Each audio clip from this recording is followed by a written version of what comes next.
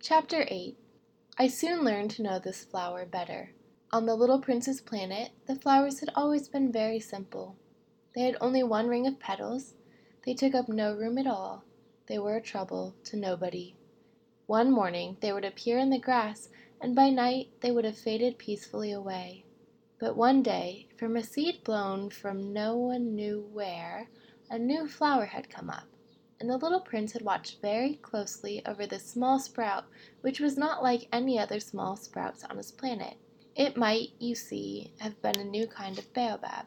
The shrub soon stopped growing, and began to get ready to produce a flower. The little prince, who was present at the first appearance of a huge bud, felt at once that some sort of miraculous apparition must emerge from it. But the flower was not satisfied to complete the preparations for her beauty in the shelter of her green chamber. She chose her colors with the greatest care. She adjusted her petals one by one.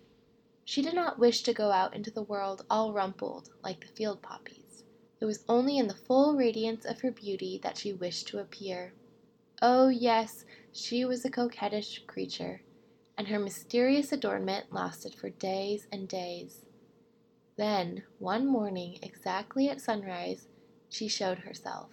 And, after working with all this painstaking precision, she yawned and said, "Ah, I am scarcely awake. I beg that you will excuse me.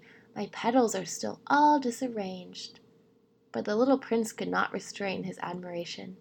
"Oh, how beautiful you are!" "Am I not?" the flower responded sweetly. "And I was born at the same moment as the sun." The little prince could guess easily enough that she was not any too modest. But how moving and exciting she was! "I think it's time for breakfast," she added an instant later. "If you would have the kindness to think of my needs." And the little prince, completely abashed, went to look for a sprinkling can of fresh water. So he tended the flower. So, too, she began very quickly to torment him with her vanity, which was, if the truth be known, a little difficult to deal with. One day, for instance, when she was speaking of her 4 thorns, she said to the little prince, "Let the tigers come with their claws." "There are no tigers on my planet," the little prince objected, "and anyways, tigers do not eat weeds." "I am not a weed," the flower replied. "Oh, please excuse me." "I am not at all afraid of tigers," she went on, "but I have a horror of draughts. I suppose you wouldn't have a screen for me?" "A horror of draughts. That is bad luck for a plant," remarked the little prince, and added to himself, "This flower is a very complex creature.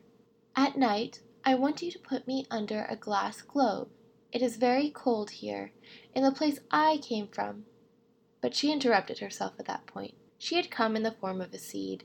She could not have known anything of any other worlds. Embarrassed of having let herself be caught on the verge of such a naive untruth, she coughed 2 or 3 times in order to put the little prince in the wrong. "The screen? I was just going to look for it when you spoke to me." Then she forced her cough a little more so that he should suffer from remorse just the same. So the little prince, in spite of all the good will that was inseparable from his love, had soon come to doubt her. He had taken seriously words which were without importance, and it made him very unhappy. "I ought not to have listened to her," he confided to me one day. "One never ought to listen to the flowers. One should simply look at them and breathe their fragrance. Mine perfumed all my planet, but I did not know how to take pleasure in all her grace. This tale of claws, which disturbed me so much, should only have filled my heart with tenderness and pity." And he continued his confidences. "The fact is that I did not know how to understand anything. I ought to have judged by deeds and not by words. She cast her fragrance and her radiance over me. I ought never to have run away from her. I ought to have guessed all the affection that lay behind her poor little stratagems. Flowers are so inconsistent, and I was too young to know how to love her."